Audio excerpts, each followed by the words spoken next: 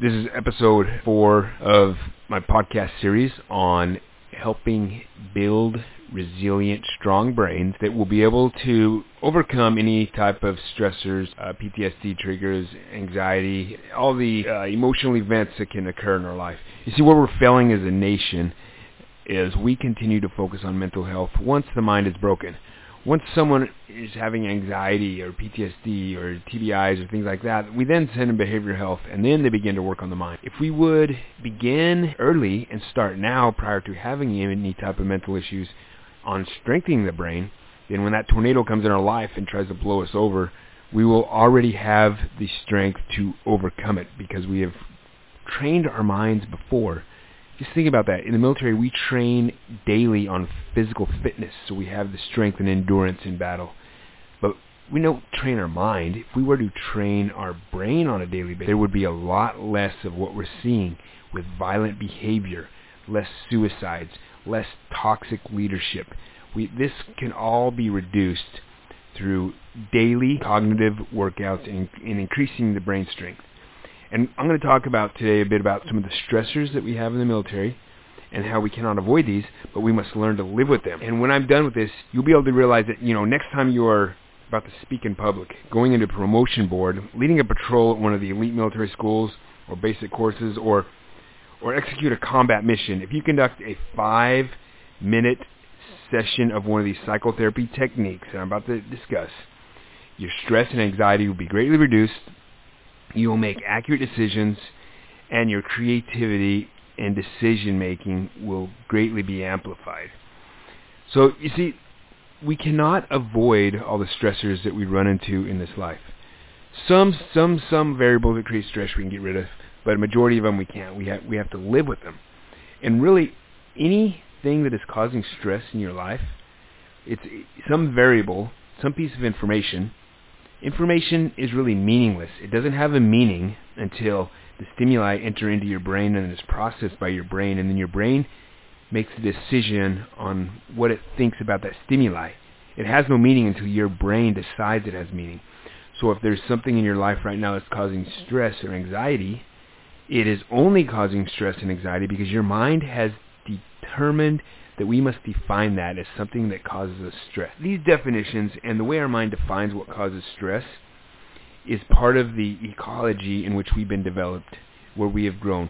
From birth until now, there are billions of bits of data entering our mind. And these bits of data, as they're entering our mind, they are defining how we measure up to all information surrounding us. They define what we see each variable. They define that, okay, we touch fire, it's hot.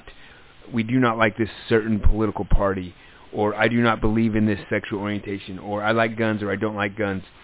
All these stimuli are determining what will make you upset. And you can choose not to allow them to make you upset. And this is why it's very important. So when you see something, or there's something that upsets you, what happens is the sympathetic nervous system will turn on. And when the sympathetic nervous system turns on, which is also known as your fight for flight, it releases a lot of neurotransmitters, catecholamines, and hormones throughout your body, which prepares the body for a fight. We have this system developed in our body, prepare the body when there is a legitimate fight at hand, a legitimate threat. The enemy is coming after you, to prepare your body for that. So it does different things to the organs. But when the sympathetic nervous system comes on, when there isn't really a valid fight, there isn't a real reason to fight, it's just our mind thinking there is, then we're activating that for no reason, and when it's activated over time, it begins to cause problems in our body. And so we need to take control. If anyone who's suffering with anxiety or succumbing to the PTSD triggers, it's your choice. And when you learn how to turn that off, you develop this secret power. And it feels like a secret power once you buy into this and you're able to turn these off through doing different psychotherapy techniques. And we can't avoid all these stressors that we have in the military. A lot of the stressors come with the job, and we can't get rid of them, and we must learn to live with them. But some of them are part of trauma. We just happen to be in the wrong place at the wrong time during combat. A lot of them are imposed upon us by toxic leadership. Some stressors are imposed on purpose because it's part of a growth opportunity, and we need these type of stressors, and we need to choose to grow from them. And if you look through this blog post I have a lot of videos that show some good graphical, metaphorical cartoon images that kind of help you explain what is happening in the brain during a stress response, and I encourage you to watch those. But the big thing I want to share with you are some techniques that you can use, not only reduce the stress and anxiety, but this is going to allow you to be more cognitive aware, stronger, make better decisions, and less likely to engage in violent behavior if you are prone to. So the first one is cognitive behavioral therapy, and this is a technique. You have these cognitive distortions. Your mind sees a version of reality which it really isn't there. You may think that somebody's after you. You may think that people are judging you. Someone cuts you off in the freeway, or maybe on accident. They didn't even know they cut you off, but you think they're targeting you and you're after you. These are distortions. These are made-up assumptions, made-up perceptions in your mind, and you let them bug you. In cognitive behavioral therapy, you're going to challenge these thoughts. You can be like, maybe this isn't real. I should not be worrying about it. And then you're thinking, why should I worry about it? Is it going to harm myself?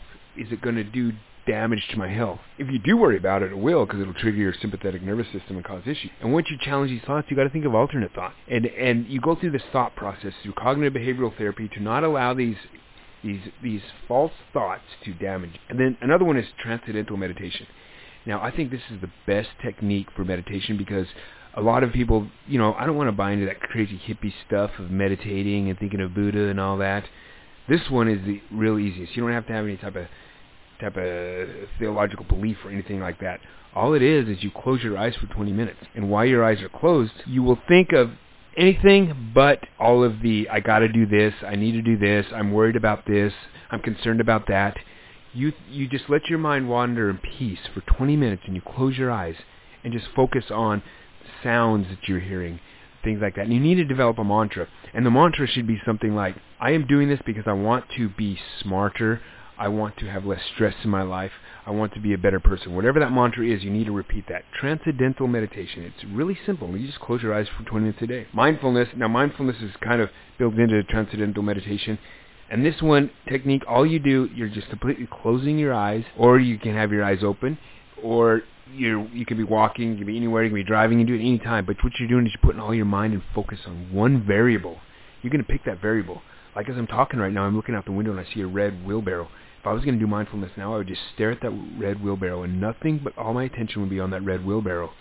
And then when thoughts pop in your head, like, what about this, worried about that, you ask those thoughts to leave, and then you continue to do your mindfulness.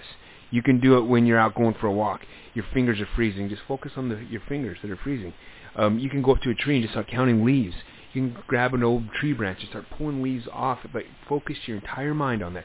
And multiple studies have shown that if you do mindfulness for at least 5 minutes a day for a month, you are going to grow the prefrontal cortex of your head, the portion of your brain that is used for executive function, and you're going to shrink the limbic system, which is responsible for all that stress and anxiety that you're having. The next one is called acceptance behavioral therapy. Now, this is a therapy that especially helps a lot of people who have constant pain, or they're missing a limb, or it's accepting variables that you cannot get rid of but you have to live with.